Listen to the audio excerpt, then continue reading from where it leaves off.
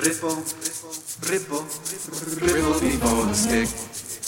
Ripple before the stick, now yeah. Ripple before the stick.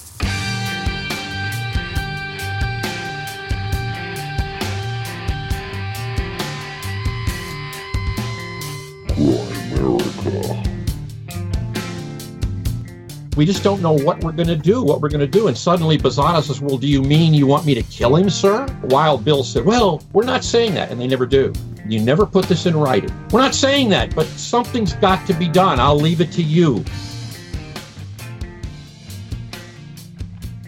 Okay, guys. Welcome back to the Great America Show. We are going to be chatting with Robert K. Wilcox a little bit later about his book, Trying to Kill Patton. Which is like a spy novel. That's not. I don't think that's the book's name. That's not the book's name. No, I'm not naming the book. I'm just saying what it's about. Target Patton. Target Patton was the name of the book. Thank you, Michael. Trying to Kill Patton. The book Trying to Kill Patton. It's actually, it was tried a few times, so he could have named the book that. I never even heard that shit before until I stumbled upon something on Twitter, and it was a thread. I fell into these threads on Twitter, and there was like 30 threads on this little like plot to assassinate Patton, and I was just caught up in it when I was out for lunch for work one day. I got wasting my whole lunch reading this thread, and then at the end it talked about Robert K. Wilcox. Mentioned it was from his book, so tracked him down. He's more than willing to come on the show. Awesome. Yeah. And then Darren finally told me, and then I was like, no, actually, I probably just looked and goes, what's this about JFK? I thought it was going to be about JFK. So I downloaded the audiobook, Target Patton, and it was awesome. It was like a true life spy novel. Like he had a lot of background stories in there about the people that were going to kill him, like the people called the Jetbirds, I think, which was named after a Scottish elite like task force way back when. And these guys would go over the enemy lines and like just three guys in a little group, like just three of them. To make ruckus over the enemy lines, and fascinating stories. The main character, like his chute, he got messed up in his chute and it ripped his leg open right to the bone, and he's just this brute, right? He's like, I'm not telling anybody, so he just. What was his name again? I forget his name. Wasn't that in the original Rambo? Bassano. Rambo is probably based on Bassano. Yeah. This motherfucker's real. Oh, he's real dead now, but back in the day, it's probably something else. His name was Bassano. Yeah. I don't know. I'm just parroting what he says. So and he wouldn't tell. Like he just called and said, "We've landed. Like everything's okay." He wouldn't tell them that he was injured because then he'd have to go back. So he's continuing his mission right behind enemy lines and all that. Oh, it was awesome. Awesome story. It's hard to parrot grandma names and stuff sometimes because on more than one occasion, I've been scrambling to get the art remade at the last minute because the guest name has been spelt wrong in the show notes. No, or it's just been spelled to the right point in that the I show checked notes and somebody else has spelled it wrong. Or it's been spelled wrong in the calendar to begin with. If you really want to split hairs. You cannot count on the fucking calendar invite for the guest spelling. I expect you to do some research. That's all I do is do research. Okay, but let's do this. Let's say starts with that. Let's say if you're starting it off, why don't you start it right? You're responsible for guest name spelling. Okay. Fine. We have an accord. Fine. I'm just happy you put shit in the calendar, so I'm not going to complain about the spelling. I put it in the right calendar too. This guy's using the iTunes calendar still. We haven't used it for like a year and a half, and I'm booking shows, and he's like, "You just booked over 2 of my shows." They're in the calendar, and I'm like, he's like, "I'm not canceling again." And I'm like, I'm going through the calendar. I'm like, there's nothing here. And then I even go, he's like, check the iTunes calendar. So I go in my iTunes calendar. There's nothing there. They're just in his iTunes I show him, and it looks like Darren's checked off. He's green. He's checked it off. Like he's accepted it. False. Some other Darren's trolling you. I have found that the Apple calendar doesn't sync like it should. It's really tough. I like the Outlook one. It works great. We just got to get on the same page. We are now. We are. Same page. It's only been like 365 episodes. This is episode 365. So, I mean, by 400, we'll have it figured out. Actually, this is 366. Oh. That's a lot, eh? What's going to be 369? Your mom. We don't know. Oh, sorry, I couldn't resist. All right. That was terrible. I'm sorry. I'm sure your mom's a sweet lady. It's just not. We should do it now just to bug Mike, hey? We should. Mike, check out our new app. It's your mom. Good luck finding her. I've bumped into her at conferences before. Oh, no, that was your wife's mom, right? Yeah. That would count. I guess that's true. I can't protect them all. I could line that up. I could set that up. About a show about Michael. So we should introduce how you been, buddy? Myself, and you haven't done your normal. Like people are gonna be. We got Graham here. That's it. Graham. Oh, that's your big introduction. Don't look at my fucking tummy. you're deciding whether to do a fat joke or not. I could tell. I was checking to see if I can get away with. He's like, I was checking to see if I could get away with beefcake. If you're chubby, I can't say beefcake. Graham Beefcake Dunlop. There you go, buddy. Well, I had one planned out, but I forget what it was now. Too chubby is not beefcake worthy? No. I have to be fit for beefcake? Yeah. Okay, I'll get fit. You're wearing short shorts. You're feeling it. I have to wear shorts in this sweaty studio because I'm sweating right now, literally sweating. I had one for you. Yeah, I know. We need air conditioning money. You need one of those Dyson things. Those are really nice and they're quiet. We could run the AC. Fluffy. It's fluffy air too. It's not like hard air. It's just like it kind of like a light breeze. One of those would be perfect in here.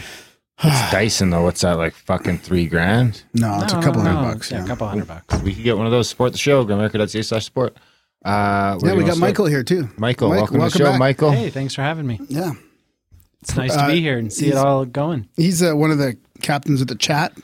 Chat captain. He's in the chats lately a lot. He kind of comes and goes sometimes, I think. But you've been in there for a while now, eh?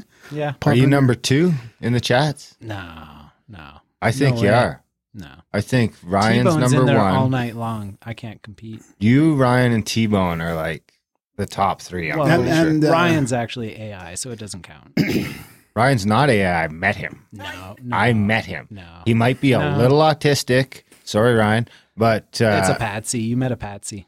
There's no way. Really? Barrett's in the chat slots too. Who? KW Barrett. Yeah. How did that come up? He's for rankings? No, he's not up there. Because we're talking about it. He's not close. Here we go. T-Bone's number 2. Yep. I want to know where Truffaut is. So what we're talking about is our Discord chats for the show. It's a perpetual chat room. Perpetual chats. And I can't keep up. I go in there sometimes. I flip back a little ways and I make a comment on that, but then I can't stay on it long enough to see a lot of the answers. But you guys are talking about some interesting shit in there. It is. That's why you need the sub channels. Who's arguing that? No, that's but it always comes up that there's too many channels. But that's Ryan's why, thing, I think. That's like the pyramid stuff and all that stuff goes in the sub channels, so that when I go there, there's like 12 new messages instead of like 600. It's true, because on Discord, there's really no way without the extra channels to put things in folders so that you can find them. So the channels are more so like if you have something about pyramids, put it in the pyramid folder. That way we can find it. That's right. Because I can't keep up with the show. Even like that, I can't keep up with Congress. I can't go. Congress is way too. But I'm just a troll. Like you're number 3. I'm just. And you came in late. What do you mean you're just a troll? I only post things so that I can, when I scroll back, I can see where I posted. That way I know where to start reading again. So a lot of things are just totally on the fly. Just like I got to post some markers. I got to post some shit here just so that I a bunch of shit in a row so you can easily see it when you're flying through. But I can't keep track of it. Sometimes it's 300. Sometimes it's like 300 posts a day. And like you said, it's deep stuff. I'm not following. So this is where you late like you've come across something you want to read later, so you just post it in there. No. What? No, it's the channels. The channels, if you put things in there, so then we can more easily find it. That's what I'm saying. Oh, okay, yeah. But to go into Congress and say, like, take this to another room or something, I can understand if you're having an argument and it's just kind of. I just say take it to the argument room. Yeah. Other than that, I don't give a fuck what you post in Congress. Do we have an argument room in there? Yeah. We have a bickering and squabbling room. Nice. Yeah. Because no one wants to see you guys fucking fighting. So just take it. If you're fighting, sideline it over to the bickering You and should have arguing called room. it bicker and argue. And then the people that want Bicker to... and argue about who killed who. It's bickering and squabbling. I know that's not the Holy Grail is bicker and argue. I haven't seen the fucking Holy Grail. All right, I've seen it once. Yeah, you have. Wasn't We it? watched it on mushrooms. Yeah. I was going to say, I seen it once, and I wasn't really... Michael happened to be there, too. Yeah. But I don't really remember. Well, we were on mushrooms. Yeah. So, Gramerica.ca/chats. Probably not the best show to watch them. Maybe some of it would have rang true, but you weren't really getting it. Rang true? What is this, 1920s radio? You got them. We talk about that. Us Grail fans talk about that. You can watch it with people, and they just don't. Doesn't resonate. They don't get it. It's like, what is going on? Yeah. Meanwhile, we're laughing at every scene. It really was made for like 14-year-old boys, I think, really. That's how old I was when I watched it. Yeah. Anyway. I didn't really get it then either. So Join like the when chat. you're 34, See, I don't think so. I don't think so. I think it's got way more of a deep comedy to it. That means your like inner child is alive and well. Isn't that just like, yeah, Monty Python. It's great.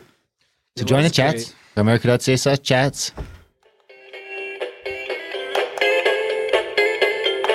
Stop on by, stop on by, stop on by, stop on by, stop on by, stop on by. Head on over to the Gramerica chats. Ryan the Bot is all in on Holy Grail. He's a Holy Grailer. There's a lot of us. So what do you got? What do you got for me? Yeah, I never quite memorized all the Holy Grail stuff. I was more into like Eddie Murphy Raw at the time, and I had that entire thing, that monologue memorized. I've seen every Gilligan's Island a bunch of times. Yeah. Little Boy Blue. What? That was Andrew. I know, I'm just kidding. It was G.I. Joe in the water. That was Eddie Murphy, man. right? Yeah. Hey, have you gone to the funny P.O. box lately? Not lately. A few days ago. No, I haven't gone in quite a while, actually.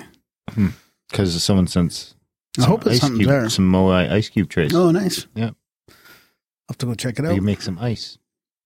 We had some from years ago. Aren't they on the wall here somewhere? They're there. That's why I asked. Someone asked, did you get the Moai ice cube trays yet? And I said, you mean like from 3 years ago? And he's like, no, from like a month ago. And I was like, no. Unless those are them and they fell into some sort of weird time loop. Maybe. Because it came from Australia. That plane in Lost was going from Australia too. That's more probable. I agree. That's actually this. I went there pretty quick. I can never find the...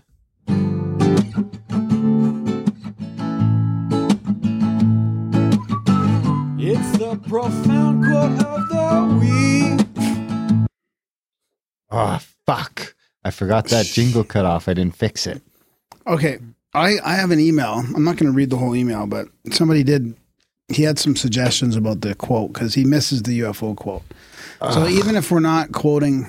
Okay, wait. I want to play the whole UFOs. jingle because I feel bad that it got cut off 2 weeks in a row. Yeah, but they just disclosed the text. It's the profound quote of the week. I really like this jingle. It's good. Darren, can you guess it? It's the profound quote of the week. I haven't guessed one in about a month and a half. Can you guess the human who spoke it or wrote it down? Profound quote of the week. Wow. See, it's awesome. He's suggesting that we call it the unidentified famous opinion.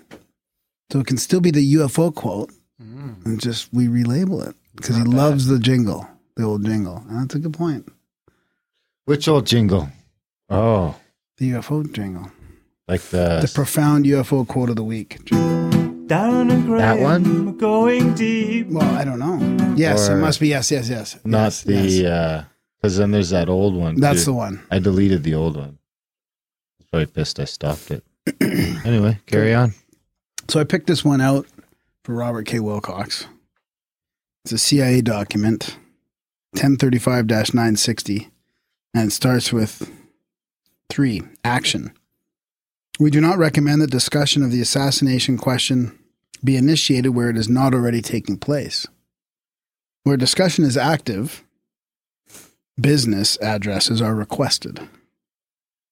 A, to discuss the publicity problem with and friendly elite contacts, especially politicians and editors, pointing out that the Warren Commission made as thorough an investigation as humanly possible, that the charges of the critics are without serious foundation, and that further speculative discussion only plays into the hands of the opposition.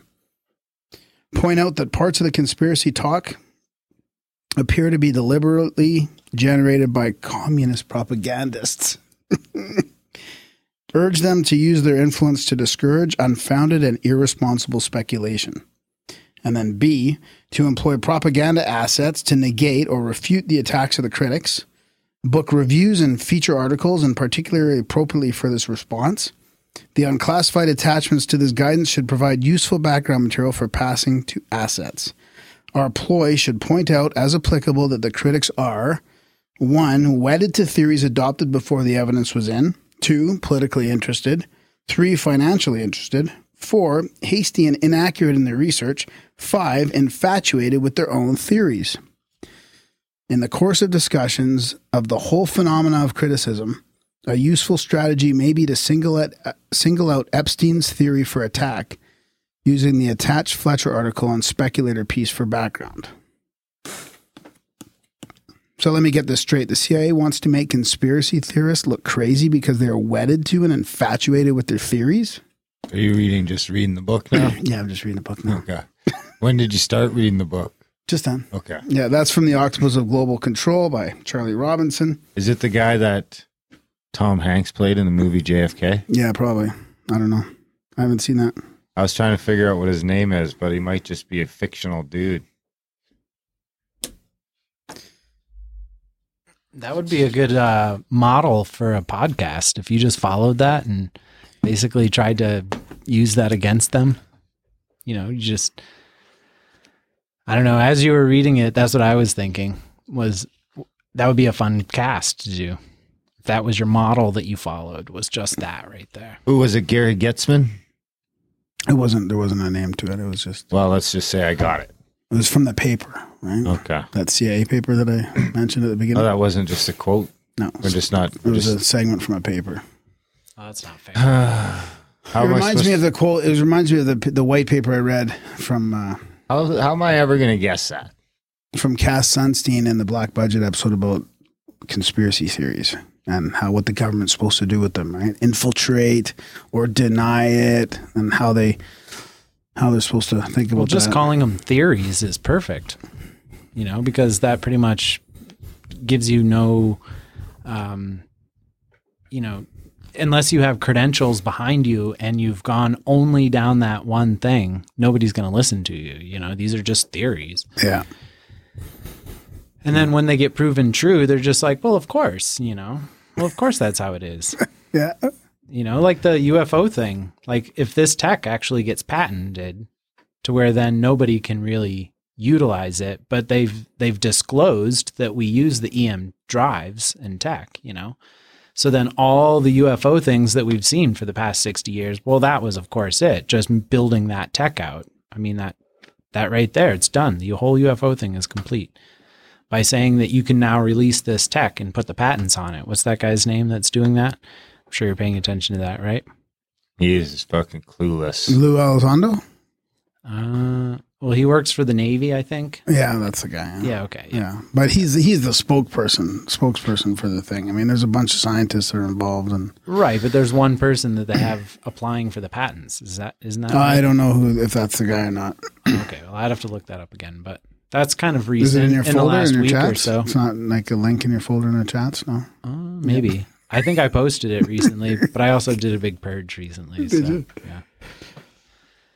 Anyway, so that tech, you know, with EM drives, you can revolutionize everything, you know, or it could be locked up in a patent to where nobody can utilize that without paying who knows, millions of dollars to utilize the patent, right?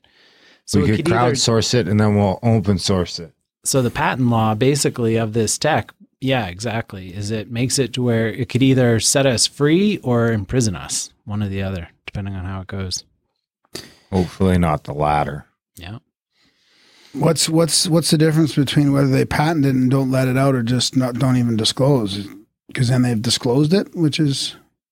Well, disclosing it just says that the tech is there, so all the UFO questions that you've had, this explains it all, case closed. And we've had this technology for quite a while, and now we're willing to release it out into the public. So what's going to happen? Is it going to be to where everyone can just utilize, like if it was open source, then you would just post these things on a Reddit and say, there you go, build your own EM drives, you know, whoever wants to do it. But by patenting it, you make it to where whatever the price is that you want to charge for it. So why do you say EM drive as opposed to, because that's not super anti-gravitic, is it? That's just well, that was the 3, I think it was 3 patents. Oh, there's 3 different ones. Maybe it was 5. Yeah, let me look it up. That makes sense because there'd be obviously different technologies going on. Somebody in the chats probably has it. That's what the chats is for right here. Come on, guys. No, that's good. Good luck, buddy. The chats is basically a troll room. Curry's not far off. Well, he's looking that up, grimerica.ca/support. Graham was talking about his little Cass Sunstein reading that he did there that we sat through. I did some commentary, a little trolling, some light trolling. It was about a 3 or 4 hour read, I think, eh? It was a good paper. And yeah, total. The last part was about an hour, I think. That's in the black budget. Of course, you get that black budget feed as soon as you head over to grimerica.ca/support and support the show monetarily. You can do a one-time donation, but of course we prefer, actually what we prefer to do is give a little one-time donation, start you off, catch you up, and then sign up for a monthly recurring donation. If you don't want to catch up, that's fine. We get it. Just sign up for the monthly recurring donation. We still love you. grimerica.ca/support. We got Patreon. We got PayPal. We got Stripe. We got people sending cash and books from time to time, which I'm going to use to buy a fridge. And I used actually some of that to send Brad his cables back finally from CAC. Nice. Yeah. Maybe you should run that by the committee first before you go buying fridges and stuff. Can we buy a fridge? Sure. Committee? Thanks. Good meeting. I got an email here to follow up on that. I play a jingle? Sure. So which one do you think? Just the support jingle. Support it? I don't know. I can't look it up right now. That's okay. They forgot.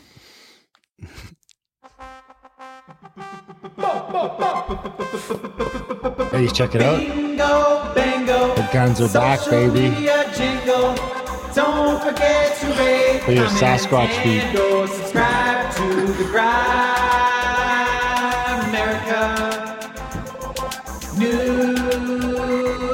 newsletter. Bingo, bingo. Social media. I played the wrong jingle. Don't forget to And we didn't even notice till it's over. I don't even know which one I meant to play. Anyways, here's an email about the support. Hey, Darren and Graham, I just wanted to thank you for all the work you've put in over the years and the community you've helped create. You're one of my favorite podcasts around. I've listened to just about all of it, even the ramblings. That's what we're doing right now, which are just as entertaining as the show, IMO. Love the way you let the guests have room to talk and the real comments, questions, and critiques you have for them. Just switched my monthly from Patreon to PayPal to help you out with the fee percentage and bumped up by 50% to a sweet $6.66. I can't believe we haven't got to 1%. You are worth that and more. Support the show. Keep it up. Noah from Tennessee. Save Sasquatch. Get rid of the guns. Thanks, Noah from Tennessee. We got a little Sasquatch climbing up right here. I'll shoot his ass. I got the pistols back. Graham was anti-pistol. I said, fuck it, put the pistols back on the wall. What else you got? If we have time, I got some stuff to talk about. Some big pharma propaganda bullshit. Yeah, we got about. I want to know what Michael thinks about this. Michael was just talking about a pretty deep theory of AI before we started recording. That Dyson thing is $750. $750? Wow.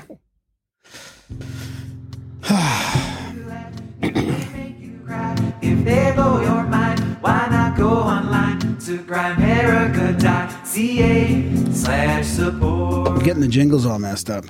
I fucking nailed that. Or you So- expect me to play a different jingle just then? Did you see that article? What one would I play? We don't have a pharma jingle. That's true. Felix, get on it. I need You'd a think we vaccine would. jingle. Vaccine safety jingle. We don't pay for Maybe it can be the sound of... No, I won't even go there. No, you better not. Yeah, I better not. Anti-extremism software to be used to tackle vaccine disinformation. Have you heard about this one? I think you must have seen that one. You sent it to me. Yeah, you didn't. So you didn't read it. I read That's that. how I know I read you the subject. So there's a redirection tool that confronts anti-vax theories under development by UK's Moonshot. So this is the technology that used to counter violent messages online from Islamic State and the far right is being adapted to counter the spread of anti-vax conspiracy theories. Moonshot CVE, a company currently working in as many as 28 countries, use techniques to identify and intervene in cases of internet users at risk of being radicalized online. Its technology has already been deployed to counter the KKK in the U.S., well, because that's so prevalent, and ISIS and the far right in Europe. Can do Canadians. So get this. Moonshot's redirect method, which involves the use of online advertising targeted at Google and social media users searching for certain extremism-linked keywords. It's now being turned to the problem of vaccine hesitancy. Google's getting nationalized and turned into the Ministry of Truth. Oh, yeah. It's 100%. Identified by the World Health Organization as one of the 10 greatest threats to global health this year. What? Say that again? World Health Organization says that vaccinations are the 10th leading cause. No, it's anti-vaxxers. Okay. Anti-vaxxers. Okay. Oh, okay. Okay, you guys. Okay. Online advertising targeted at Google and social media users searching for certain extremism-linked keywords is now being turned to the problem of vaccine hesitancy. Does that mean I'm an extremist? Oh, you are. Yeah. That was just you haven't vaccinated your kids yet. You are perpetrating one of the 10 greatest healths to global health this year. 10 greatest threats to global health this year. So are like 8 out of 10 doctors and their kids. Yeah. Yeah, exactly. Yeah. And all the and elites. Like 9 out of 10 of the elite. Yeah. 2 out of 2 are the parents in this room. So I guess the elite and the doctors, the medical system, that's all the extremists. I didn't say I was not vaccinated. I was waiting. Jeez, that's brutal. If you wait a little bit, you don't have nearly the catastrophic repercussions that can happen when they're so young.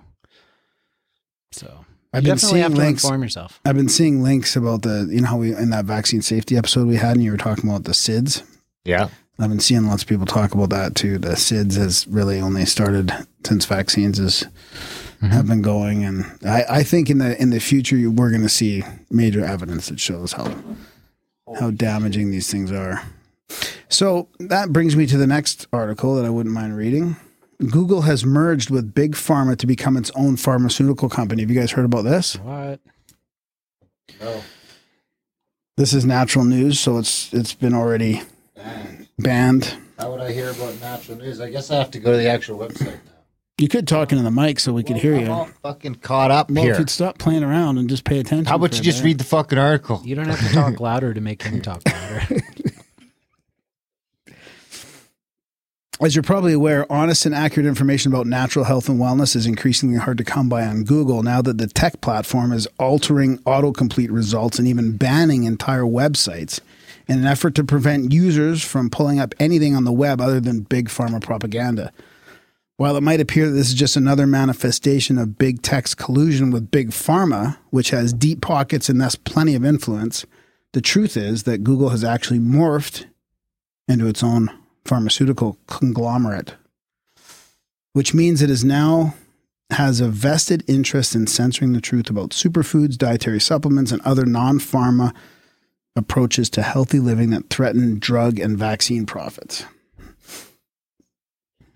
That's just going to get worse. It's better. Oh, yeah. No, and you saw that article that came out about the executives that pushing the opioids, $89 billion through that time span.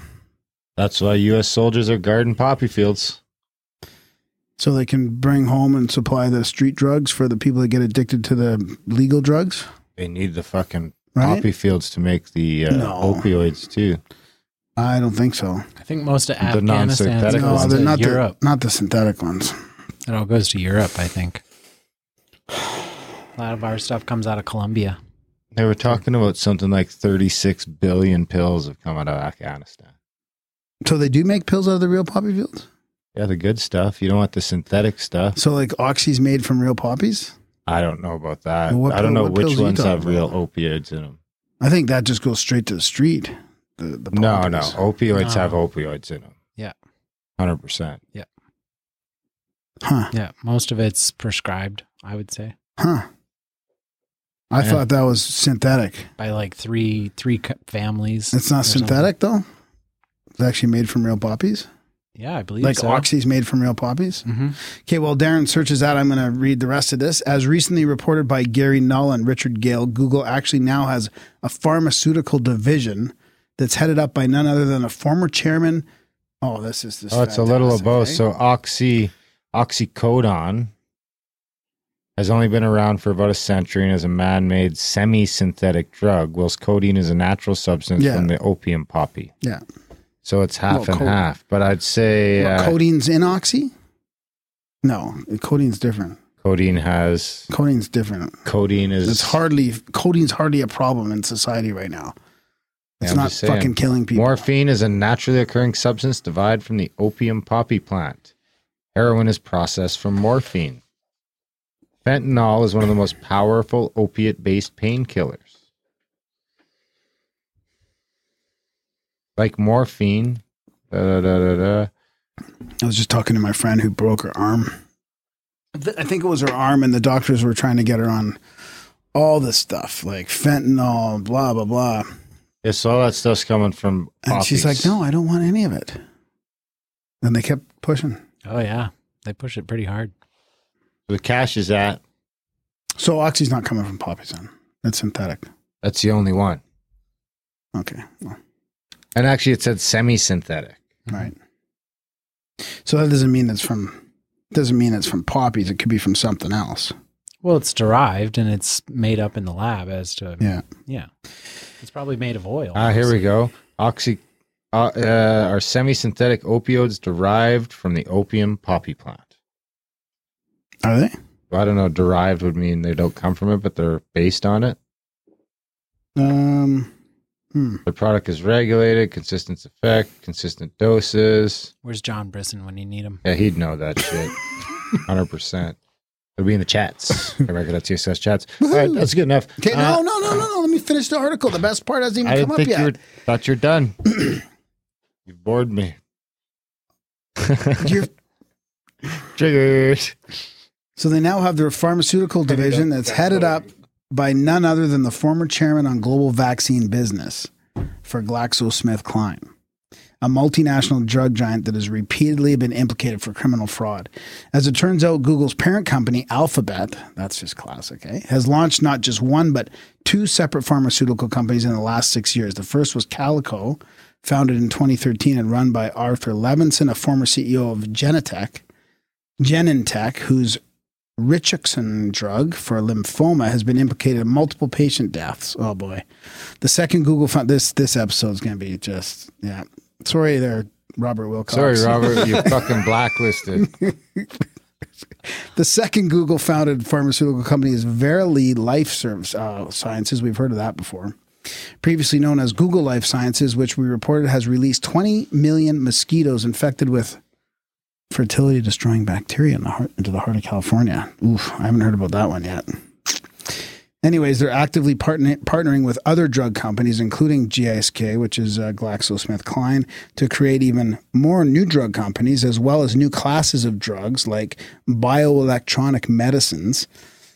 And they hope those will become blockbusters that reap maximum profits. Google recently formed a $715 million partnership with Galvani Bioelectronics, as one example, which is being chaired by the same former chairman of the global vaccine business. Google today is not only a weapon for promoting the pharmaceutical agenda, but now also a drug company itself. There's big bold letters here. Google's president of customer solutions, oh my God, sits on Merck and company's board of directors. Like, I still want to get that lady on. I read her book, some of her book a long time ago, like 4 or 5 years ago. No, maybe 7 or 8 years ago, called Deflections. And it's about the flexibility of all these people. It's like the revolving door from government to big, like the big corporations. Yeah, Flexians, and the media. Yep. And that's the manufacturer of the infamous MMR vaccine for measles, mumps, and rubella. That's another big name in the drug industry that's similarly connected to Google. With Mary Ellen Coe, Google's president of customer solutions, currently also sitting on Merck's board of directors. Merck, as you may recall, is considered to be one of the big four vaccine manufacturers with a whole lot to lose when parents exempt their children from getting vaccinated. This would explain why Google, just like Amazon and many other tech platforms, has been censoring content that questions vaccine safety and efficacy. Yeah, so you just give those people a board seat. I would give someone a board seat if I wanted to influence their opinion. I'd pay them $500,000 a year.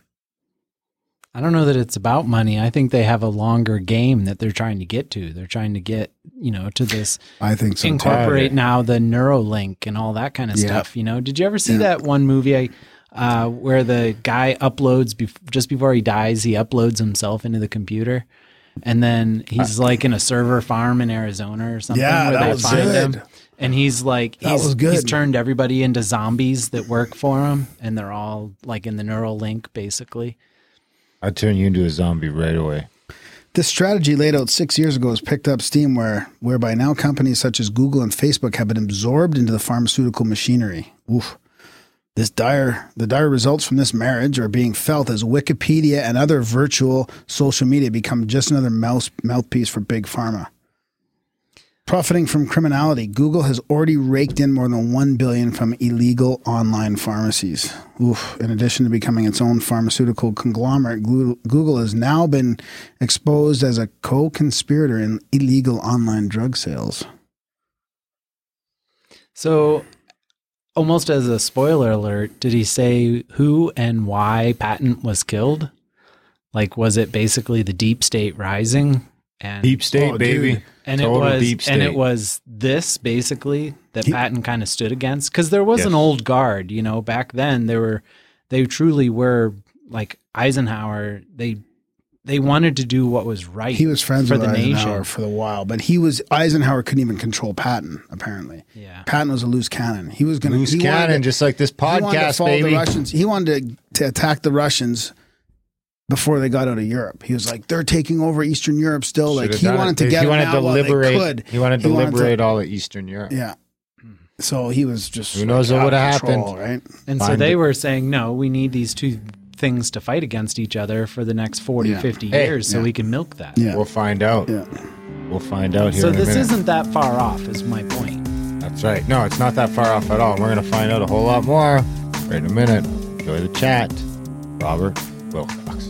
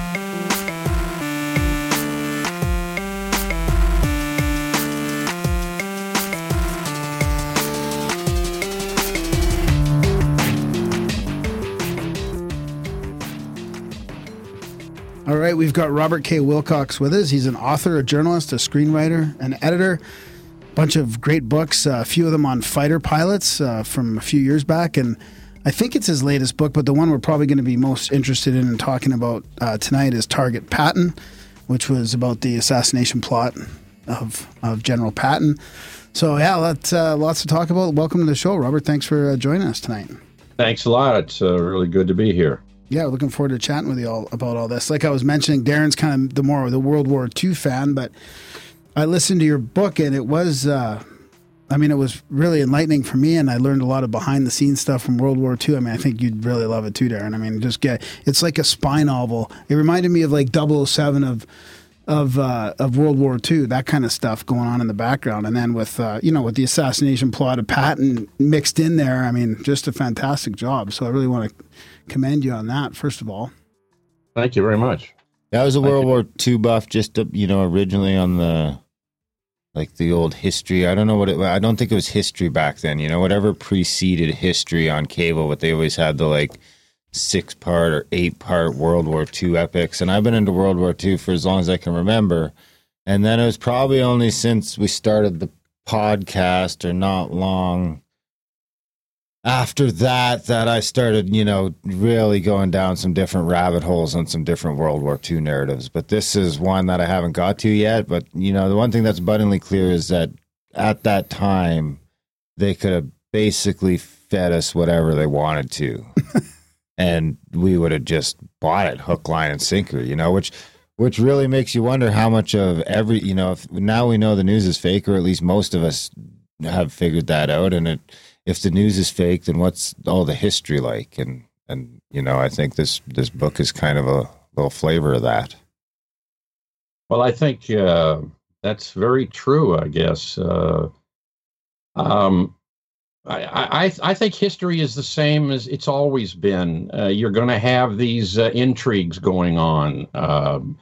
And during World War II, everybody, I was born during World War II. My dad was in England with the 8th Air Force, and they were bombing, well, they tried to bomb Germany. And what a story that is. The most horrible place in the world to be would be up in the air, going over Germany and being attacked by German fighters, and you have no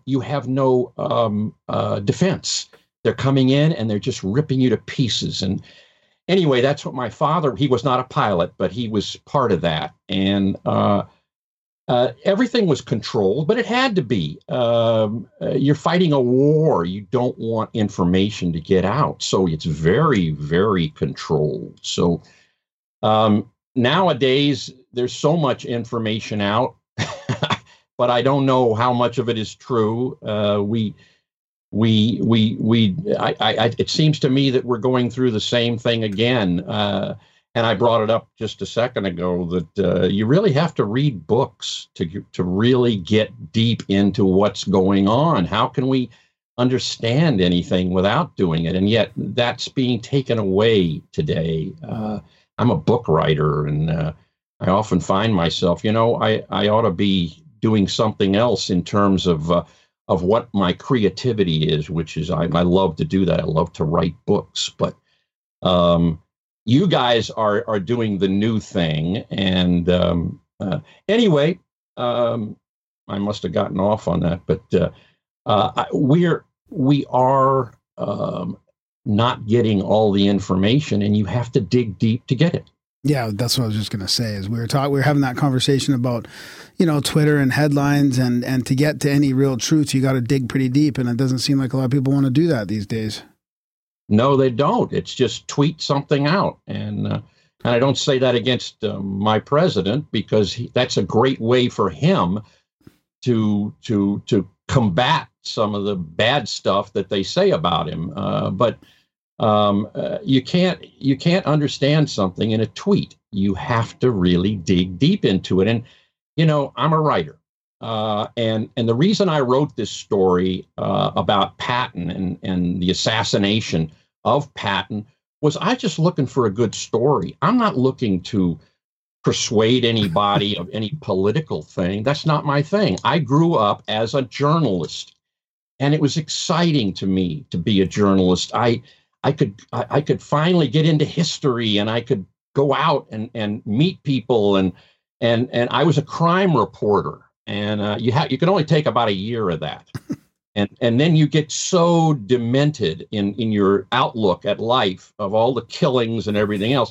But it teaches you. We had hard rewrite men. In the old days, you would phone. I worked for the New York Times. You would phone in, and this guy on the other end of the phone would say, "Yeah, what do you got?"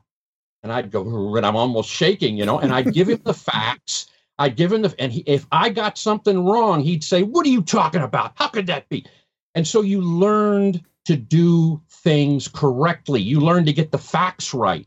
And I'll tell you, when I was in the newspaper business, we would cut off our arm rather than not give both sides. They don't do that anymore. They give you one side and that's it. That is anathema to me. So anyway, I spent about 5 years on the newspaper, and I'm thinking to myself, I want to be a writer. I want to be a real writer. I want to write books. And so I finally got a hold of a story. It's about the Shroud of Turin. You guys probably know what the Shroud of Turin is now. Yeah. But I wrote the first book about it. I mean, in America, nobody'd heard about it.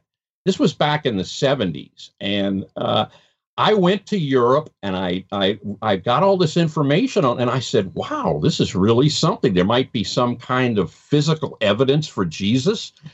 And I was not doing it from a religion standpoint. I was doing it from a great story standpoint. And so that was my background. I just looked for good stories. And I'll tell you how I got into Patton. What was the book before that? I forget. It was probably a fighter pilot book, because I'm big on fighter pilots, and I've written a lot of books about them, about how Top Gun was really started and so on. But I'm with my cousin, and he is the head of a international detective agency all over the world. And so we're working out in the mountains here, and I don't forget what we're talking about, but he says, Patton was murdered. I said, what are you talking about? Patton murdered? He wasn't murdered. Everybody knows he died in a car accident. Oh, no, says my cousin. He said, what he did is he hired spies to do his work, to do a lot of work he would do. He would send them around, and he's a detective agency. And he had hired a certain guy, and this guy, he said, had killed Patton. And he said, I can tell you this. And I said, wow, that is a story. So, and I was looking for my next book. And this is the story of a writer all the time. You're always looking what's next. And so the man's name was Douglas Bazada.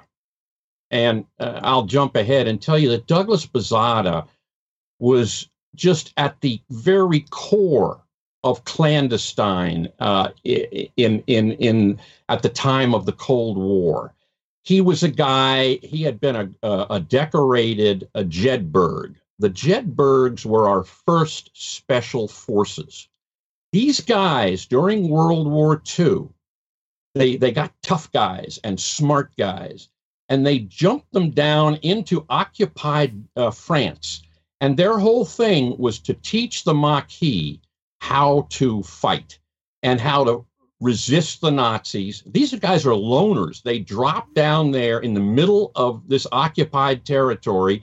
They scurry away. They find how they can get connected with the Maquis. And this is Douglas Bazada. And he had done that. He'd been heavily medaled and so on. And then after the war, in the Cold War, he organized a bunch of his type guys. And they would do special jobs for the CIA, for the OSS back then, right? Well, the Jedburghs were the OSS. Right, that was an OSS operation. And anyway, now we're after World War II, and he has brought some guys together, probably OSS guys too, and they do jobs for all types of espionage, France, Italy. And they'd go into Russia and they'd kill guys. And they had done that. Bazada was an assassin for the OSS. I'm just telling you what I learned from this guy. I spent 2 weeks with him, and it was amazing. This is the guy that my cousin said had killed Patton. And I'll tell you something else. He never would have talked to me in a million years, but he'd had a stroke, and I got him at the right time. And when I came to see him, he was ready to talk. He just had no defenses anymore. He was not that way. So this is how I got onto it. I'm going to take a drink here. Yeah, that's fantastic. I mean, the story of Bazada going in, I think he was only with 2 other guys going in from over France, into France, like behind enemy lines, and getting injured on the drop, like his parachute cord cut all the way to the bone on his leg. And he didn't even tell anybody about he didn't report back. He's like, we've landed, like pretending everything's okay. Just take care of his injury, like the way he took care of that too, in secret.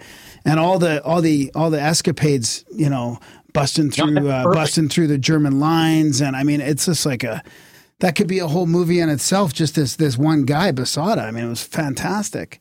And fearless, absolutely fearless. Yeah.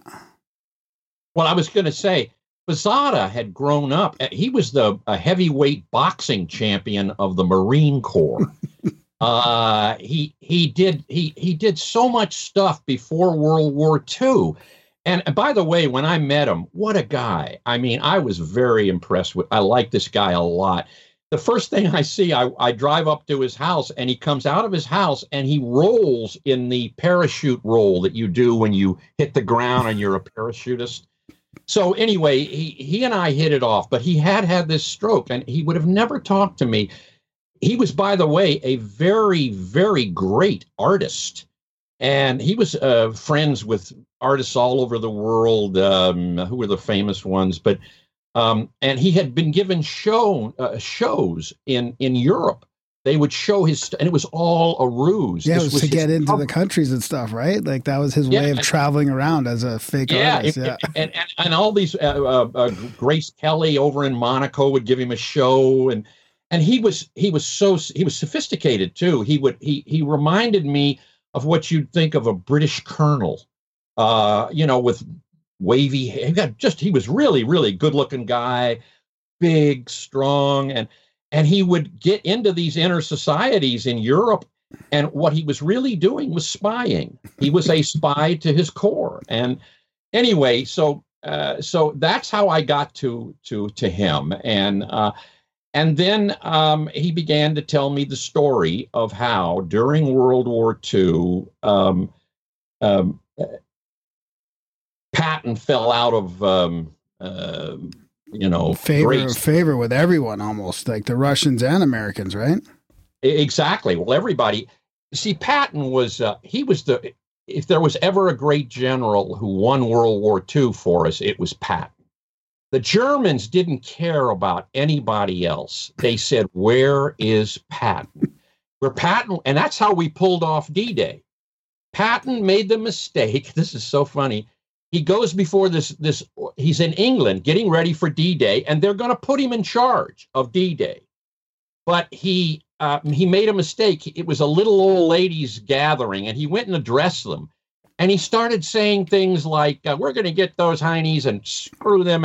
And he said, well, what it really got him in trouble was he said something against the Russians.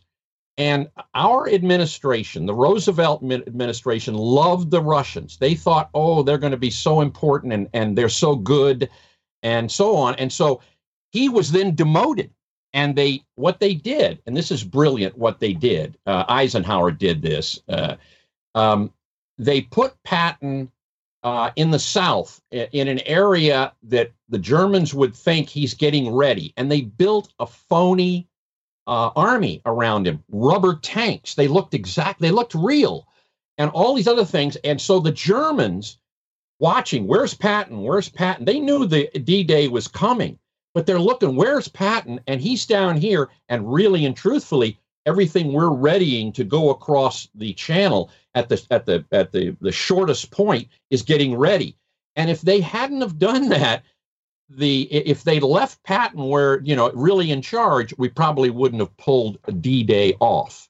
But once we get to D-Day, it took us a long time to really establish our victory there. Once we did that, then they put Patton right back in charge. And Patton, he did probably the greatest triumph that's ever been done by anybody, any general ever. He literally just ran right across the top of France and killed every German, had them on their heels. They would have lost the war if they hadn't stopped Patton. And the problem was that for diplomacy's sake, they would stop Patton all along the route and all the way right at the German border. They stopped him again because they wanted the English to really get some of the laurels in winning this battle. It was chaotic. You know, I think, Darren, you said you'd read a lot of World War II stuff, or at least watched those movies. They don't know the half of it. Patton could have decimated the German army at a place called Falaise, and it was right outside of where we won the D-Day battles, and we were then beginning to come into France and kick the Germans out. And there's a thing at Falaise, it's a place, and he had maybe 100,000 of crack German troops surrounded, Patton did. And he was begging to kill them all. Let me get them. We can get this thing over with. No, you can't do it, because Montgomery had to come in and do it halfway with him. And what happened was that those Germans got away, and they're the same ones that came back at us at the Battle of the Bulge. This happened throughout the war. This is something you don't learn in World War II history, but it's true. And so Patton, and good old Patton, you know, he had a loyalty to him. And Eisenhower was actually coming to him hat in hand all before the war to Patton. But then they saw in Eisenhower a guy who was a very good diplomat. And so that's how he got over Patton, and they put him over there. But Patton would continually, he would go, okay, I could have gotten rid of all those good German troops. We'll go on. And so he goes all the way to Germany, and they stop him again, and they steal his gas. And Bazada is involved in that. Bazada somehow was involved. He never told me exactly how, but they literally took the gas that Patton had for his tanks. He's right at the German border, and they stop him.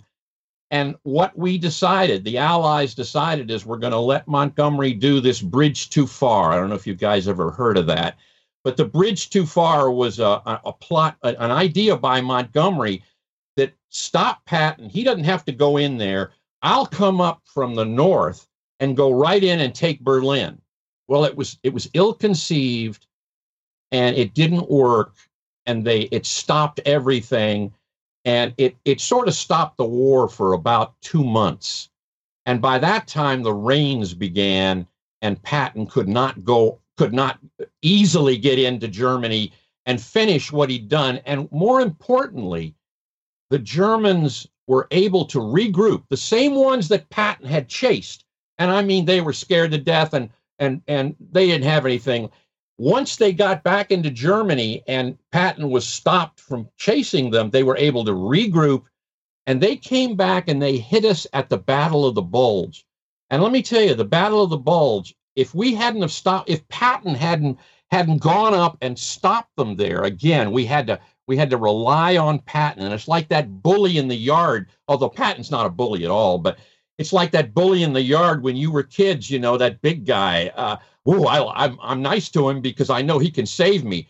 But once you don't need him anymore, you kick him in the butt and you don't talk to him anymore. That's the way they treated Patton. But anyway, all of a sudden, this Battle of the Bulge started, and the Germans are breaking into our lines, and they're kicking us out of Europe after we've already come there. We could have lost the war there, at least kicked us off of Europe and had to restart again. And Eisenhower was part of the reason. Eisenhower, a great diplomat, but a bad fighting general. Patton had said, don't set up any rest and recuperation in the Argonne Forest where the Battle of the Bulge was being.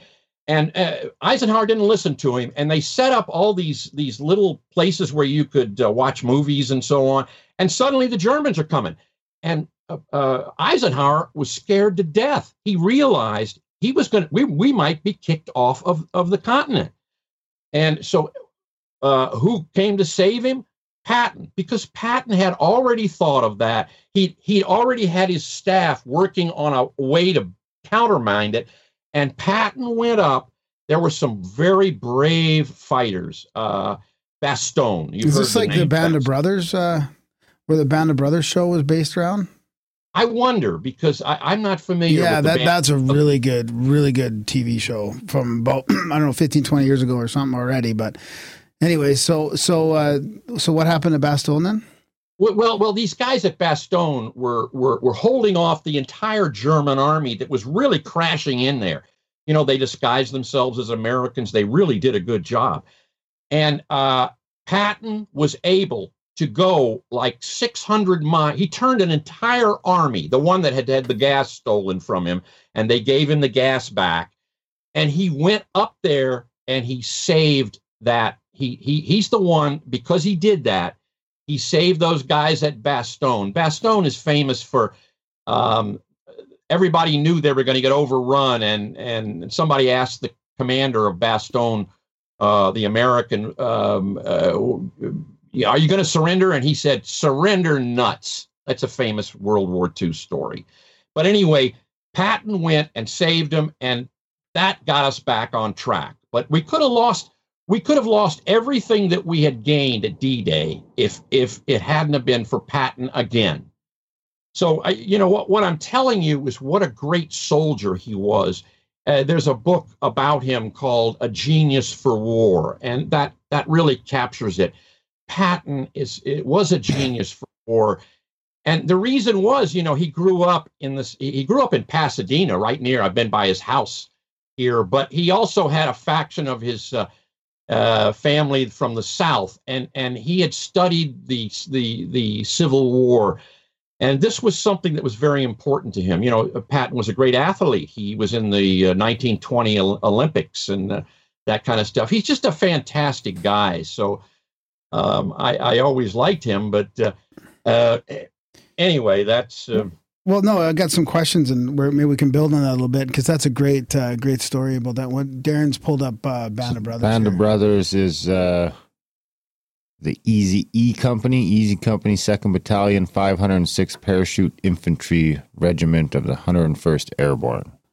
So okay. I don't think that's related. It says it follows. They may have been at Bastogne. They may have been at Bastogne. I knew who they were. I just never watched that show. But the Band of Brothers is a great show about how the brotherhood of what they do. When you're in war, you see who a person really is. You don't. There's no fooling around. Yeah, you build some pretty deep connections there for sure. Yeah. So Patton and Eisenhower knew each other beforehand, though. I think they even had a bit of a secret code. Like, I think Patton was like, if I need to tell you something, between you and I think they had a word to use there.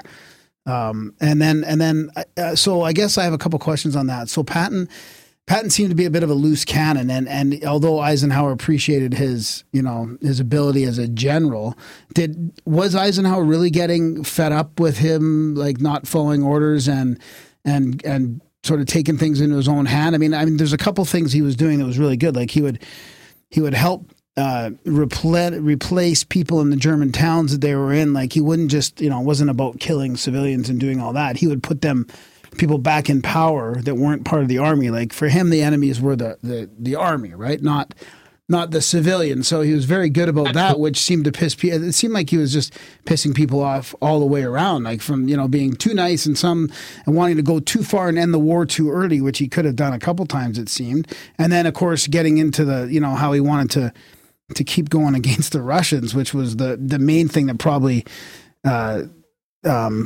tipped the kettle there, You wanted to go straight to Moscow, right? No, absolutely. Well, that's here. You've gone to after the war. During the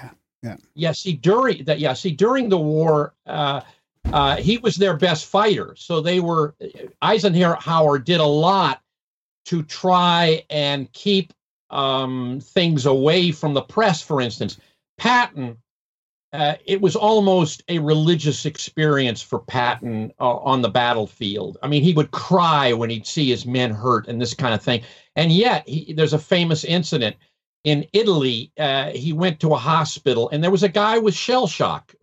We call it PTS now or something, post-traumatic stress. Yeah, and he was livid.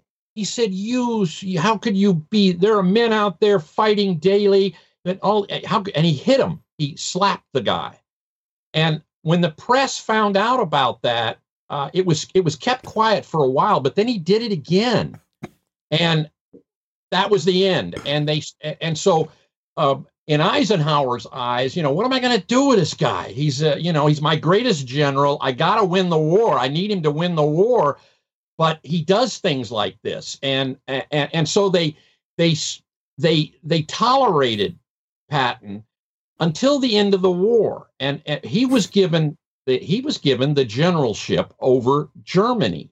And what you were just saying, Graham, you were just saying how he didn't want to punish the German people. After the war was over, it's like a fight. You get in a fight with a guy and you beat him up, and okay, you give your hand and you lift him up, and that's the way he felt. But the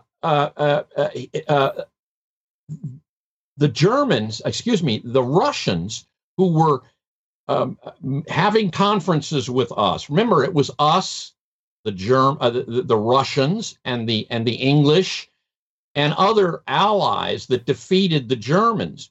Well, all of the politicians wanted to hurt the Germans. They wanted to kill them. There was an actual proposal in the Roosevelt administration to castrate every German male. Patton didn't like this. He didn't like this. He said, now that we've won the war, we're going to have to get these people back on their feet. And so he started doing what you just said. He started putting a guy who might have been a German soldier in charge of garbage collection because he knew how to do it, and other people didn't. And the Roosevelt administration went, "What are you doing? You can't do that. He was a Nazi. You can't." Well, Patton's thing was, look, we've got to get the society working, and they wouldn't tolerate that. So, getting back to the story of his assassination, as the war went on, they became more and more not liking Patton because he was not on the train with everybody else. He wasn't praising Stalin, who was a killer and a the worst kind in the world. And the Russian armies were the same. They raped and pillaged and everything else. So Patton saw them. He was very prescient. He knew what was going on, and Stalin ran circles around Roosevelt. Roosevelt, for some reason, thought that Stalin was a good guy or something. Stalin had all of Roosevelt's rooms bugged when they would meet in Europe. And he would know, it was like a chess match. He'd know what the next thing was the guy was going to say before that. But anyway, they wanted him and Patton was so prescient. He said, look, the Russians want to take over all of Europe. And they wanted to do so they would have a buffer. And this is from ancient Russian history, and it's true. They wanted a buffer so that nobody could come and invade them. Patton didn't want to go conquer Russia. What he wanted to do was kick them out of Europe, Eastern Europe. And Ukraine too, I guess. Yeah. Ukraine, everybody. He wanted to just push them back into their own border. That's what he wanted to do. And by the end of the war, this became what he began to say. And he was not at all fearful to say it. And you and I would never have said it. But he did. He even did it on the phone to headquarters and so on. Let me get those bastards. I can beat the hell out of them right now. And on the other end, they were screaming, "Shut up, George! You're an idiot!" But George didn't care. He wanted to do this. So they knew this was coming. And this is where the OSS now was our large, it was the forerunner of the CIA. And the OSS, the head of the OSS, Wild Bill Donovan, this is where they began to talk about, instead of stopping Patton and slowing him down and taking his gas, they began to talk about maybe we got to do something about this guy. And by the way, by the end of World War II, killing people was automatic. It was like picking up a cup of coffee. Eisenhower ordered the assassination, which occurred, of the dupe in France. I forget his name now. Who was the guy running things for the part of France that was going with with the Germans. We did it all the time. We still do it. People get murdered when the higher ups want to get you. I mean, it's part of the job. So while Bill Donovan in a series, this is what Bezada told me, that in a series of meetings that he would have, because he'd have to meet with Wild Bill Donovan because he was an assassin. He killed other Americans who were treasonous, who did things that the higher ups didn't like, and he killed other guys in Germany and elsewhere. And so he had these meetings, and over a series of meetings, it evolved from stop Patton into kill Patton. And the kill Patton meeting is very interesting because Bezada couldn't believe that this great general, whom he admired very much, was on the other end of this kill thing. And he's an American too. How are we going to do this? So I remember that they were talking about, we just don't know what we're going to do. And suddenly Bezada says, well, do you mean you want me to kill him, sir? And Wild Bill said, well, we're not saying that. And they never do. You never put this in writing. We're not saying that, but something's got to be done. I'll leave it to you. Well, there are the orders right there. And so he had his orders. And he had to do it. That was his. I mean, that's what he did. So he went ahead and they set up the accident, and that's what Bezada did. He set up the accident that I thought was what had killed Patton.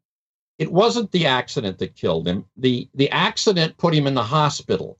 2 weeks later, he died, and if you read my book, you will see that there's much evidence that he was poisoned in a way with poison that is indetectable very soon after it's used, and the Russians were involved in it. The Russians wanted to kill Patton right off the bat. I mean, they wanted to get him so fast, way back, even before the war ended. So I'll leave it there right now.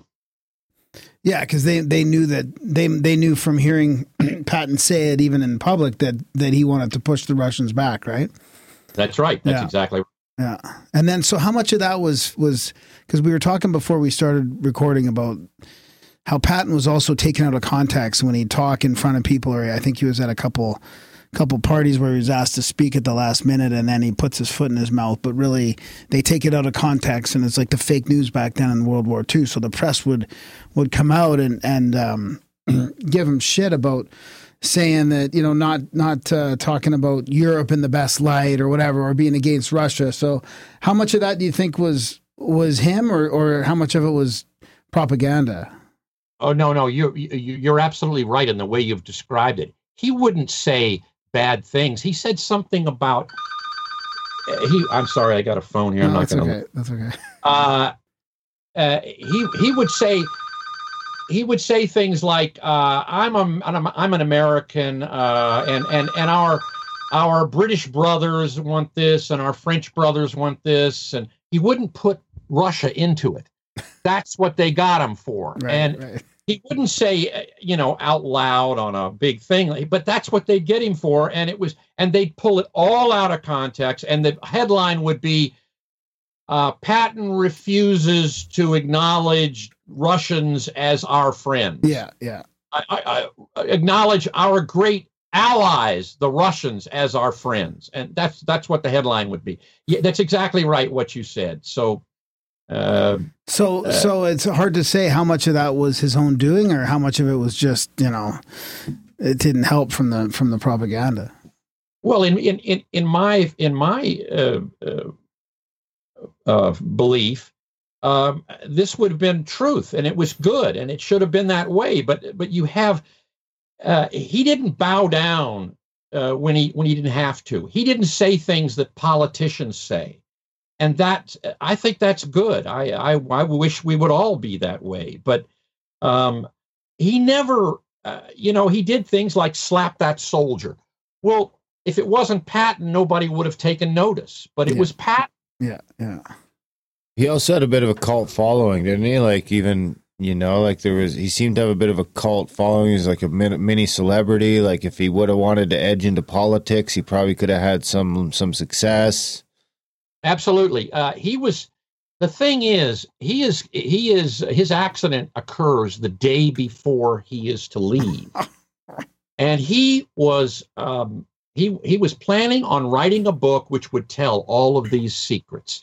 The Falaise secret, the Battle of the Bulge secret, all of the stupid decisions that cost so many American lives, and the fact that Russia was going to take over Eastern Europe, and how we gave Eastern Europe to the Russians. We did. It was like did you see the Godfather movie when the gangster is cutting up Cuba and giving pieces of cake to the other gangsters? That's exactly what we did. We cut up Europe and said, okay, you can have Poland. You can to Stalin. That's what he wanted. That's what he got. So he was going to tell all these secrets, and that's why they would have gotten after him, or they wanted to kill him, and they knew that.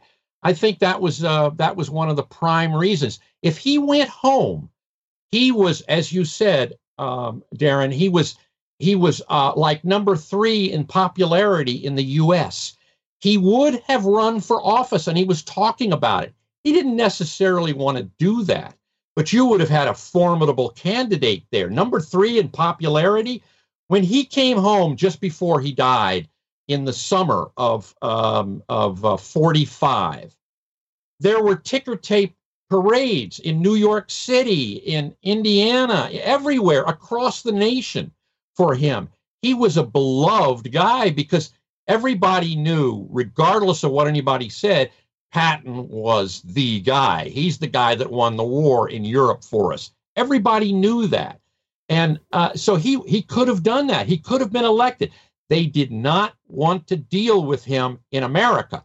But when you go back, but in occupied Europe, easy steezy, you could kill anybody. It was going on every day. I mean, literally going on every day. Stalin's favorite thing was a car accident, and it was a popular way to get somebody. The reason is, and I had some guy. He didn't even read my book, but he said, who would ever think of a car accident? That's too big and too bad. It was perfect. A car accident allows you to kill the guy in the accident, but if he doesn't die, he goes to the hospital, and that's much easier. You put on a doctor's coat, you go into his room, and you inject him and that was the idea behind that, and that's what they did.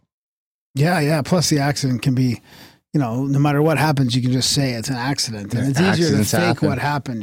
That's. I mean, exactly how many different stories of the accident did you tell in your book? Exactly. I mean, there's all kinds of different theories about what happened and who was driving and why it happened, and was it hit from this side or that side, and how did he injure his forehead when he really just should have. Like he was the only one that was really injured in that. So did he get shot as well? I mean, add that to the because there's a bit of fuckery in Truman becoming FDR's vice president, because it should have been, now the name escapes me, but it should have been I forget his name. Yeah, he should have been the vice president, but they closed out the voting for the second day, so that this guy was the. I'm gonna have to figure out his name. I'll figure out his name when I'm done asking the question. I forgot the name too, but you're absolutely right. But you know what? From my standpoint, thank God that guy didn't become a president. That guy was a stooge of the Soviets. He was an actual communist, and he was dope. And I'm trying to think of his name right now. But he, our government was riddled with communist. Henry Wallace. That guy was a dope. He really didn't know what was going on. And the idea, you see, FDR died, and Truman, who was not really, he was not really the guy that FDR got rid of Wallace. He got rid of Wallace because of the fact that Wallace was a known dope for that. They all knew that Wallace was just not the guy to take over. So they got rid of him and they put Truman in there. Truman was just a guy from from Missouri. And he was okay. He didn't have a clue, Truman. I bet the day that FDR died, he went, "Oh my God, what am I going to do?" Because he didn't have a clue. But Truman was a pretty tough guy, and he did pretty good after a while. They were running circles around him. But anyway, our government was full of communist spies. In FDR's head advisor was a known communist. You've heard the story of McCarthy and how he was just a big blowhard, and McCarthy was given, I don't know if you know, but we were listening to Russian code. And this was the top secret of the world besides atomic energy secret. And we could not let anyone know that we were listening in on Russian code. Well, in that Russian code, we got the names of people in the FDR government who were passing secrets to the Russians. And we could never say that. It's been now shown in what's called Venona. If you get books about the Venona was the code name. Up until 1950, it was working, and nobody could know about that. But anyway, that's why I know. I've got all the books on Venona and so on. I did my homework. There were many Soviet spies in our government, and they were telling the Russians what we were doing. That's how the Russians were the number 2 people to get the atomic bomb. So our government was very much in collusion with the Russian government at that time. That's why it's so weird. Yeah, nowadays they're today we all knew that, and it was the Democrats at that time. It was a Democratic administration. They were with the government, and they'd always been pro-Russia, and now they hate Russia because I guess Trump doesn't. Because I don't know, but we won't get into that. But, no, let's not get into that. It's just there's no winning. Yeah, I know. Well, it's the winning, but that's not my topic right now. So we'll go from there. Huh. So, well, I don't know where we were. We were talking about. Okay. Go ahead. Well, I was going to say there are so many reasons why it turned out that Patton, it looks like, was murdered. The accident occurs. It's in a lonely place in Germany, and suddenly it's like ants come out. Intelligence people come out. It's almost like somebody knew that was going to happen. Then when a guy like me, I'll go through the whole thing. And then instead of taking him to Mannheim, which is 10 miles away where they had hospitals, they don't take him there. They take him to a large hospital 40 miles away where there's a lot more going on, and people can get into his room. When he got there, he asked for a guard, and they didn't give him the guard, and he's responding to treatment. He had a broken neck, and he's paralyzed, but he's getting better, and he's getting so good that within 10 days, he's getting ready to be flown home. He's progressed that much, and they think, wow, this guy will be walking again one day, hopefully. But if not, he's everything else is doing right. And suddenly he has a relapse. This is when Bazada told me they snuck in and got him with, you have your arm there. They don't stick a needle into you. You have a needle already stuck in you. All a intravenous thing. So they just put it in the intravenous bag, and he can't even feel anything there. Yeah, perfect. And you walk out, and he's dead. And so those are some of the strange things that happen. So he dies the next day. He has an embolism. Now, embolism is something that you could have when you're laying in bed. It's a clot in your body, but you also can induce embolisms with this kind of poison. So one of the things there are many things, but when I began, after I got through with Bazada, and he told me this incredible story, the first thing I did was go to the National Archives. And I'm going to say, is Bazada real or not? Well, I found out Bazada was as good as it gets. He was sterling. He was, a Jedburgh. He had made all these medals. He was terrific. So he's not a liar, in my opinion. And then I dug up. I said, well, then I'll start getting all the reports on Patton's death and on the accident. They're gone. Yeah. I found mentionings of reports that had been written by police who had been at the accident scene, by the military, by the OSS, on and on. One or two could possibly be gone, but 5 that I know of have disappeared, and there are possibly 8. There wasn't anything left. And by the way, for years I tried to find these. They're gone. They're gone completely. Somebody purged all of the information about the accident. I got a lot of stuff on his death, but it did nothing but show me that what I was thinking was right. There are lots of records on the death thing. So that was a big turning point for me. Another big turning. Oh, you want me to go on, or do you want to? Yeah. Another big turning point for me was, okay, Bazada says all this. That's one guy. Is there anybody else who might say this?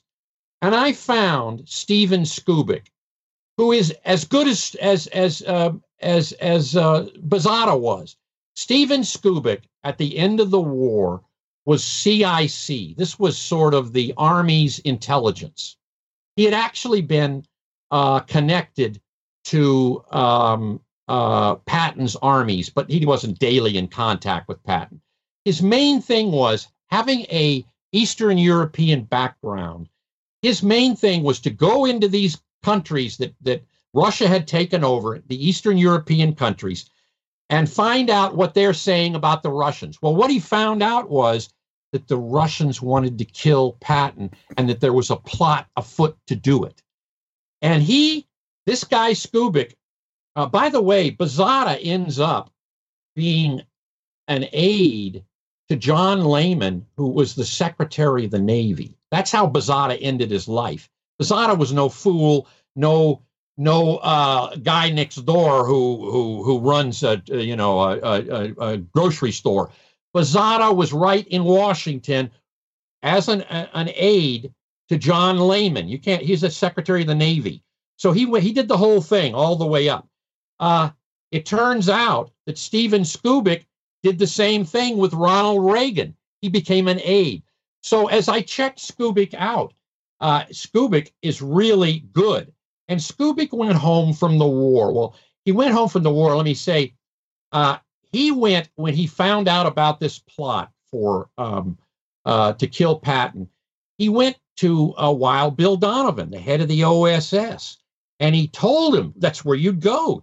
If there's anybody that I can go to and say that somebody wants to kill him, it's the head of the CIA, the OSS. That was our forerunner of it. Well, what did Donovan do? Donovan, the guy who gave the order to Bazana. He threw Skubik in jail and scared him to death and said, if he ever says anything like this, you're going to be killed. And so Skubik went home after the war and lay low for 2 years. And he literally lived, not opening his door with a gun. And he thought he was going to be murdered. That blew over, and he began to realize that didn't happen. And so for his children, he wrote a book. It was not published. This is the interesting thing. He wrote a book called The Murder of General Patton. Now, Skubik was not a writer. He was an investigator. His book, you wouldn't go if you weren't like me looking for this, you just would get tired of it. It was terribly written. But he was a great investigator. And I took that book and I outlined it. And man, I could have go to a court of law and used the points that he had. He had gone and talked to Russians. He had gone to top Eastern European leaders. They all knew about this, and he'd written it all. It was all in this book. Now, I don't have just Bazada saying that he did it. I have Skubik finding out about the plot and saying that he'd found it out, and he was a very credible intelligence officer. So those two things really gave me the ability to write a book, because you can't just say one guy did it. You got to have something else. And all of the other things that are in the book, which point to the mysteries that are surrounding, no reports, no everything. And I'll tell you one other thing, which really solidified it. I decided that, I got to go to the scene of the crime. I'm going to go to the car, which I knew existed, that Patton had been hurt in, the accident car. I haven't described the accident. Maybe we'll get into that later. But anyway, and I will see the car. I will see where he was sitting. I will see the blood on the seat. I will see everything. So before I did that, I called the Cadillac expert. This was a Cadillac. This was a brand 35 Cadillac or something like that. Yeah, something like 1938 Cadillac. It's important what it is. I'm just not remembering. 1936 or 1937, what they called a touring car. It's a very big car. So I called the Cadillac expert in Detroit, and this is the guy who does it for Cadillac. And he agreed. He thought he was intrigued. I said, I want you to come and look at this car just so we can see it, and you can tell me all the little things in it, because I had a lot of little ideas that I wanted to go with. He met me there. I forget where it was, Kansas City or somewhere. And we went in on a Sunday, and we started looking at this car. And the first thing I found out, there's no blood in it. There's no hint that, and it looks polished and new. So the curator told me, I guess they cleaned it all up. Okay, I'll buy that. Then the expert that I'm looking at, he's gone down deep, and on every car, there's a chassis. And on every chassis, there's an identification number. And the identification number is in steel. In other words, it's been chiseled out of this car. So you can't identify this car. And finally, my expert is telling me, this is not a 39. That's what it was. This is a 38. I can tell you why. And he started pointing out these little details that you and I wouldn't even notice. This is not the car that Patton was murdered in, or had the accident in. So bingo. Why? Well, that really said to me, what's going on here? We have the car that Patton's accident occurred in. It's sitting in the museum, the Patton Museum, at this big base where we keep all our gold. What's the name of that base? Fort Knox. And it's the wrong car. And even the museum doesn't know it. Somebody switched the car. Why did they do that? Because they didn't want somebody who knew what was going on to go through it and find bad evidence. Yeah. Wow. So, I mean, wasn't there something about Patton? There's a couple close calls too, where he almost got killed a couple times. And yes. Didn't he know that his life was in danger? I mean, he pretty much expected an attempt, I think. I believe he did. Yeah. I believe he did. And I believe, but yeah, you bring up a good point. There were 3 incidences of Patton nearly being killed. And the first one, I think, is that cart in the movie Patton, where at the end of the movie they show the cart coming down and it just misses him. Well, that really happened. He was in a German town somewhere, and suddenly, out of nowhere, this cart with a scythe. You know what a scythe is? Yeah, That's the hammer. Yeah. It came down, and that scythe would have cut his head off, but it missed him. He was too smart, and he jumped out of the way. And then there was another car accident that they tried to run him off the road. But the big one, the really interesting one, was that Patton used to have his own little Piper Cub type airplane. Oh, that's right. This one. Yeah, he would fly over his troops to see where they were positioned and so on. Well, at the very end of the war, he's out there. This is in Germany, and he's in his little Piper, and all of a sudden, a Spitfire, which is a English fighter, dives at him, and they look up, and there's 3 other Spitfires circling, and they try to shoot the guy down. Well, luckily he had a good pilot. I mean, Patton was so scared he didn't take the lens cover off of his. He's trying to take pictures of him, but he didn't take the lens cover off. So, anyways, Patton, he realizes somebody's trying to shoot me down, and it turns out that those Spitfires were not British; they were Polish, and Polish under the control of the Russians. So I never could nail that down, but that's what the belief is. And so they tried to get him that way. They tried to kill him. And Patton I told you how he came home and had that parade and everything. He told his children, very strangely, he said, "I don't think you'll see me again. That's I'm going right, back to Germany. You won't see me again."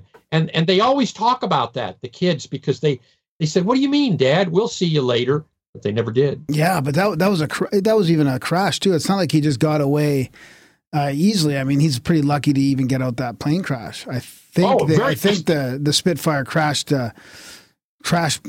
landed behind him, and he crashed into something, and they barely got away on foot, I think, and out of the sight of the other one. So yeah, the Spitfire did crash. But they didn't crash. But what they did is luckily he had a great pilot, which is par for Patton. He wouldn't have had anything other. What he did was the pilot was so good that he brought the plane down to these mountains, and the guy couldn't come out of the mountains right. Right. Yeah. That's what happened. That's what happened. Yeah. And then they landed, and they said, "What the hell happened there?" And Patton ordered an investigation, and I can't find that either. Of course. All these important things, the documents are always missing. Sons of bitches. Yeah. There you go.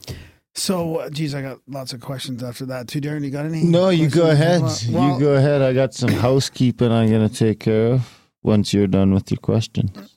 Well, I wanted to ask about, through all this research in World War II, did you come across Project Paperclip at all? And was that... how we brought some German scientists over, and the Russians, I think they split up. I mean, there was probably, that seems to me like part of the reason why they wanted to stay friends with the Russians too, because we were working with them on splitting up all the German scientists. I think that's a very good idea, and it's very, very possible. Boy, I don't know. In my opinion, Patton knew the secrets that if told, Eisenhower would have never been elected. All that. And he also hated the Russians. But you bring up another point. There's good evidence that Patton knew all kinds of things, like remember that gold they found hidden by the Germans? Remember atomic secrets. By the way, I wrote a book called Japan's Secret War. It's about Japan trying to make an atomic bomb during World War II, which I believe they did, but too late. The Russians took it over. But and that book is going to be republished. That's what I've been working on recently. But there are so many secrets we still don't know. And the paperclip that you brought up is very, very glad you did that, because paperclip, what it amounted to was, hey, we won the war. There are all these scientists in Germany who worked on the bomb or may have worked on the bomb, and we've kind of say, they didn't do anything. I don't believe that. I think the Germans got very close to an atomic bomb. If they didn't make one, they made smaller ones. But anyway, these guys, he may have known about that. Mm-hmm. And anyway, we brought them over because they were part of what we won in the war. And they helped us. Werner von Braun is the most classic example. Werner von Braun was brought over, and he's the reason we went to the moon and were the first people to put anybody on the moon. It was Werner von Braun. So yes, paperclip. Yeah, it never came into my thing because, I'm a guy who 50 years after he's killed, I'm trying to follow the trail. So I'm not there at the time that this all happened. It was all buried, covered up, and this is important to say. When I first wrote this book, people would when I was doing the research, people would slam the phone down. What do you mean? What do you mean Patton was murdered? Everybody knows he was killed in an accident. But even that, how do you dare to say something like that? And so many experts, people who didn't do what I did, didn't ever look into it, but because if the government wants to let you believe something happened, they know how to do that.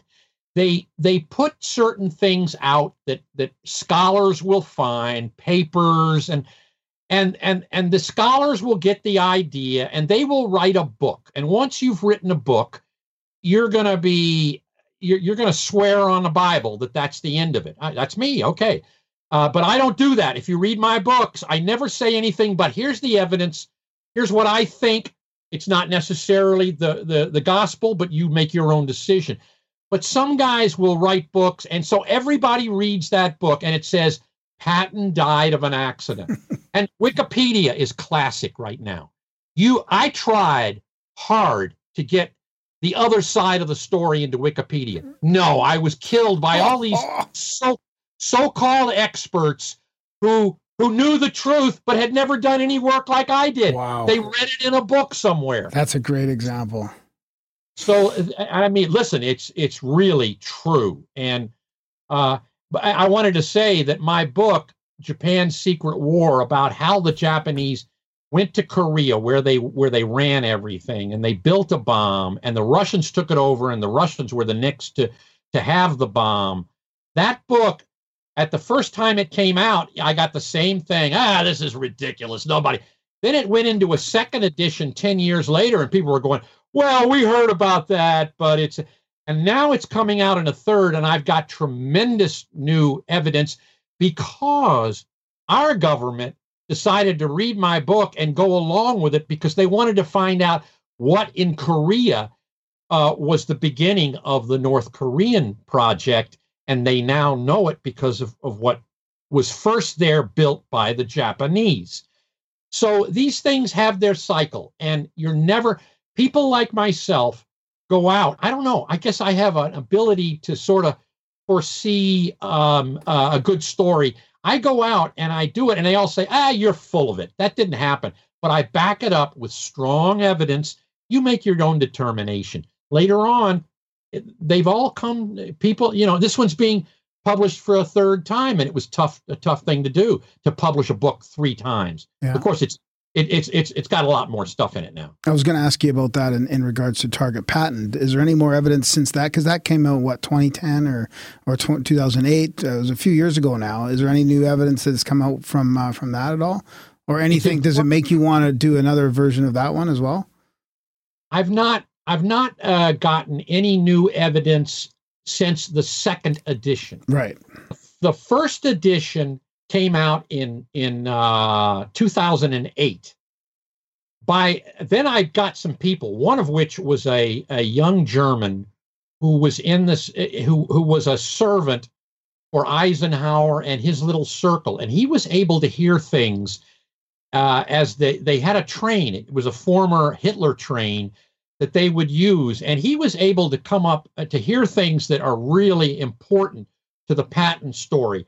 So if you get the Patton book, don't get the first edition, get the one with the red line around it, because that was published 2012, I think. and it has a lot of, it has some good new information in it. Since then, there's been nothing new that I've had a lot of people tell me that they think they know things, but it never panned out as well as what I learned between the first and second edition. Yeah. I wanted to kind of bring it back up to current times a little bit more, because you mentioned at the beginning of the show when you were talking about working at New York Times and how everything had to be accurate. You guys were held to that accuracy, both sides. What happened between then and now? Like, when did things shift to it being so, they can just come up with whatever they want now and then make some little apology 11 pages in and not even, reap any repercussions or anything from it. I mean, it's really sad what's happened to the whole journalism business. I mean, what shifted, and when did you think that shifted, or do you have any opinions about that? I do, and it of course is a very complex question. But to start off with an easy answer, we don't have journalists per se anymore. That started to erode when television began to care more about looks and ability to perform than your real bona fides as a tracking down information hardcore reporter. However, there have been some great journalists, great TV reporters, but in the last few years, as we have so split ourselves, as you well know, between left and right, the left has taken over journalism, and the people you see specifically on the television shows, really the TV shows first, they are not journalists. What they are Democrat operatives. Now, you may have heard this before, I don't know, but I'm telling you, it's the truth. These guys are not journalists. To me, the core of anything is to tell the truth as best you can. And the first journalistic thing, I never forget one of my professors doing it to me, putting it on the blackboard, making fun of me because I'd broken the rule. The first thing is you tell both sides. They don't do that anymore because they don't care about that anymore. They have one side to put in front of you, and that's all they want. Now, the right has to do that too now, and the right is doing that. Yeah. But they don't do it like the left does. I'm sorry, they don't do it, and I'll debate you on that in any way, shape, or form. 95% of the working press voted Democrat. They didn't vote Republican. And that's a key factor to understand. They won't do that. Now you come back to a guy like me, and my thing is find a good story, tell the truth as best you can. I don't write something unless I've got something to back it up in. That isn't done on the TV shows. And then you look at the mass of people. Most guys are working 9 to 5. They ain't got time to dig all this stuff up. And then there are your erratic idiots who are just following whatever they see on the TV, and that is managed news, and it's on both sides. I agree with that. If you watch Hannity, you're going to get the right.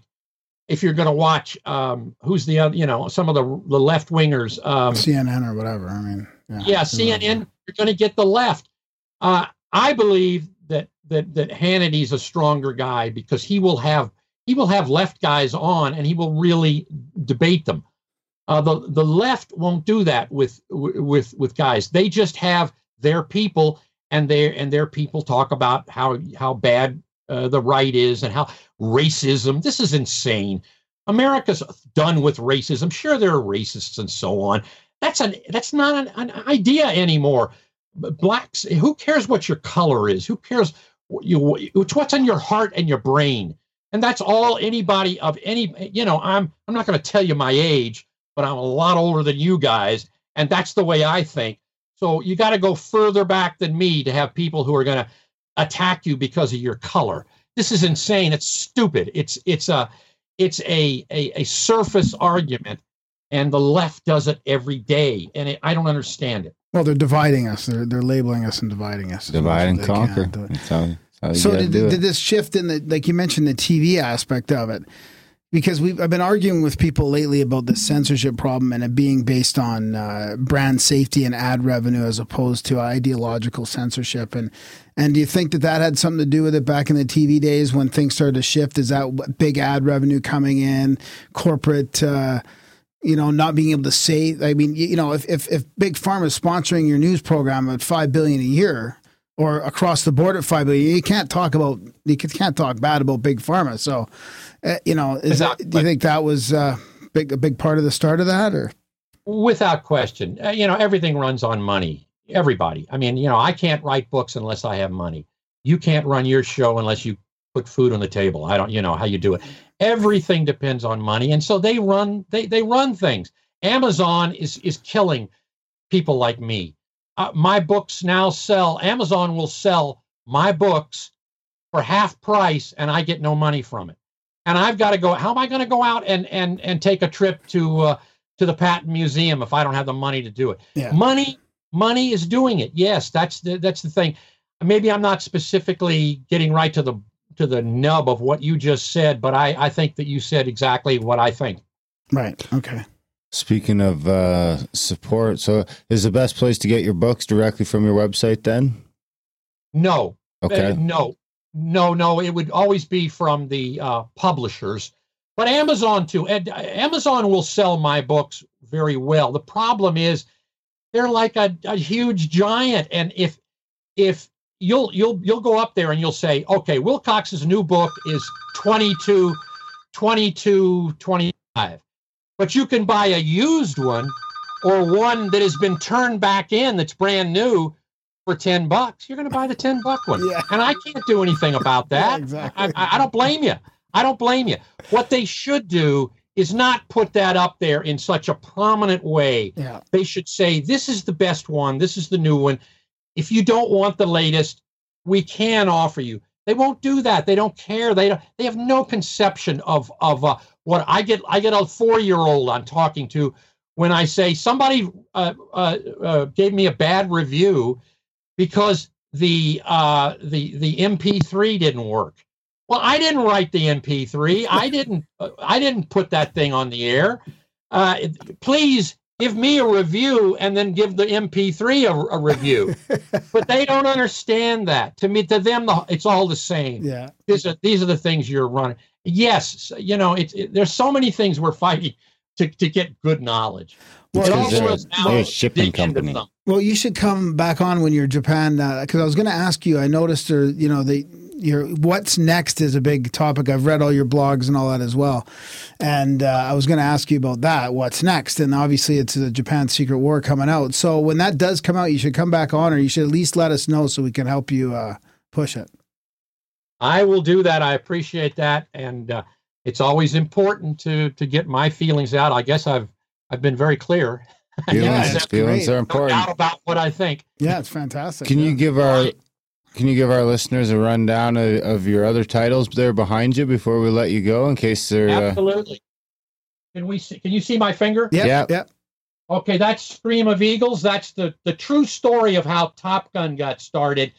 And there was a real bad situation in Vietnam, and a bunch of guys got together and they forged Top Gun, and it's a great story. This is the truth about the Shroud of Turin. I've touched the Shroud of Turin. I went all over the world trying to get and this is my second book on the Shroud of Turin, in which I go. There's some it's an amazing thing. The burden of proof is on the doubters now. This is the good target pattern, the one with the red around it.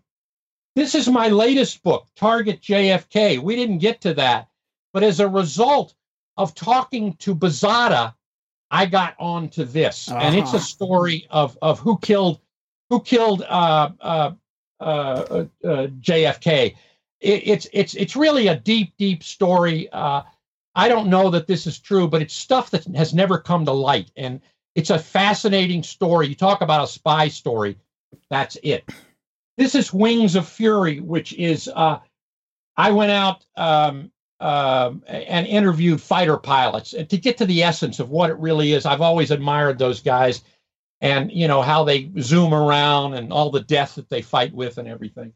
I wanted to show you this one is Black Aces High, and I always wanted to go out on a carrier and be with a fighter squadron in war.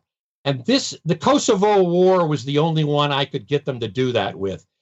I got on a carrier, and this is a great story of how a real fighter squadron operates in a war. And it's a heck of a story. And you meet these guys, and you see them good and bad, scared and fearless. It's really good. Wow. This book here is, can you see this one? Yep. First Blue. Yeah. That's Butch Voris, a wonderful man. He started the Blue Angels. And the story of Butch Voris goes from the early days of flying. What do we call the double wingers? What do you call biplanes? All the way to the moon, Man on the Moon. He's involved in all of them. Wow. He was in places you wouldn't believe in the beginning of World War II.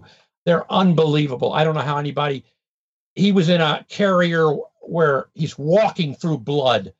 You won't believe some of the interesting stuff about the early Pacific War that's in that.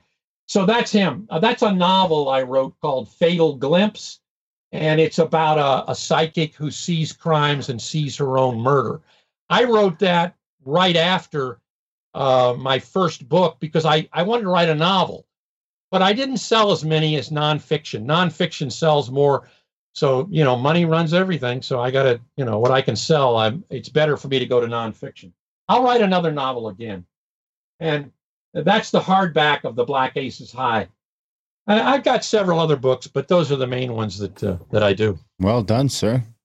Well, we'll tell our Gramericans to head on over to your website and buy some books. Yeah, that was a great book, that Target Patton one. I love all the little stories you put in the back, like in the background. It's like you get a behind the scenes look at World War II and all that stuff going on.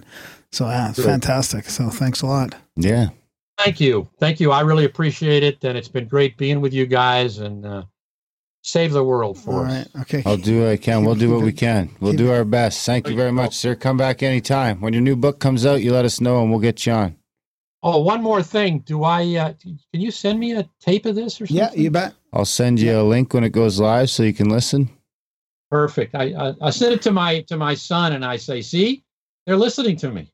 Yeah, there you go. And I'm sure after this comes out, I wouldn't be surprised if a couple other podcasts track you down. Yeah. That'd be great. Yeah, people are going to love the show. Thanks a lot. I really enjoyed it, guys. Thanks, Robert. Okay, Robert. Come back anytime. Take care. Bye-bye. Bye. And that was a chat. Ooh. Robert Wilcox. Ooh, that was a good one. Spy novel in the making. Yeah, that's fantastic. What'd you think? Yeah, it was great. I think you'd like the book, really. It's on Audible as well. It's on Audible? Yeah. Well, I do have a credit coming up. Maybe I'll give it a listen. Yeah. Not an Audible commercial. Fuck Audible. That story about Basada is fantastic. How long is it? It's pretty long. Pretty long. 16 hours, maybe 12 hours. Oh. Let me just check here while Jeez. That's a bit of time to commit. But nonfiction you can put on 1.5 or 1.25, so I can maybe get that down to... Praise for Target Patton. Robert Wilcox's Target Patton has an that's doable. Yeah. So you get that down to 12 hours. Ain't so bad. Yeah. That's still a fucking while to commit. Sometimes if you go on 2 times 2 speed, it's easier than 1.5. Nah, you're high. So yeah, big thanks to Robert for coming on the show. Fantastic. Get out the book. Check out the book on Audible. Check out the book on paperback or hard copy if that's you need. Buy his book so you can go to the museum and write another book. And it can be a spy novel like this. And if enough of you buy the book, then maybe we'll make it into a movie. Or we could make a Patton documentary. Hey? There you have it. Patton Files. We'll get that shit on Netflix. Now, Netflix is compromised, I think. Oh, yeah. They were pushing Wallace. Actually, the guy he said was a communist. Which would make sense, because I think Netflix is a bunch of communists. Yeah. Anyway, Robert, come back anytime. Check out Robert's stuff. Big thanks to you guys for listening. Wouldn't be as fun doing the show if none of you fucking guys listened. That's for sure. And it wouldn't even be possible to do the show if some of you guys didn't support it, guys and gals. I'm using guys as a unisex term in that regard. Of course, guys and gals, if you folks, people kind, didn't support the show over at grimerica.ca/support, there would be no show. It's super important. If you guys stop supporting, then the show just would cease to exist. So become part of that over at grimerica.ca/support, because it'll make you feel better. It really will. I don't really know how to explain it, but there's no way to do it other than fucking try it. Go there, grimerica.ca/support, sign up $1 a month. What the fuck is $1 a month? That's like 12 bucks a year. Coffee. $12 a year. That's because like it's better than a Big Mac meal in a year. Jeez, here we go. The little Duke that's coming up. Our next interview is ready to go. Is that what's happening? Yep. Wow. So we're up against it. grimerica.ca/support, because it's important. Check out all the stuff in the show notes. Review the show. Share the show. grimerica.ca/chats. All that shit. Thanks for listening, guys. You guys really do. You guys really do make it fun. Sorry, now I'll quit with the support link. Have a good weekend. Thanks for listening. We will see you next week. Somehow I built a rocket ship out of the stuff dreams are made and popsicle sticks. Please look at my rocket ship schematics. Tell me it can fly to the moon. Tell me I'm not a lunatic.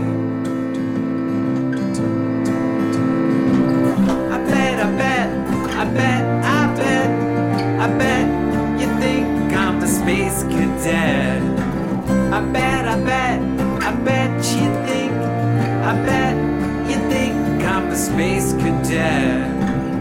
No regret, I do not fret, 'cause I am a space cadet. In my hands I have a gas can and matchsticks. Yes, Earth is my home, but I need a vacation from all the sadness, the chaos, and dramatics.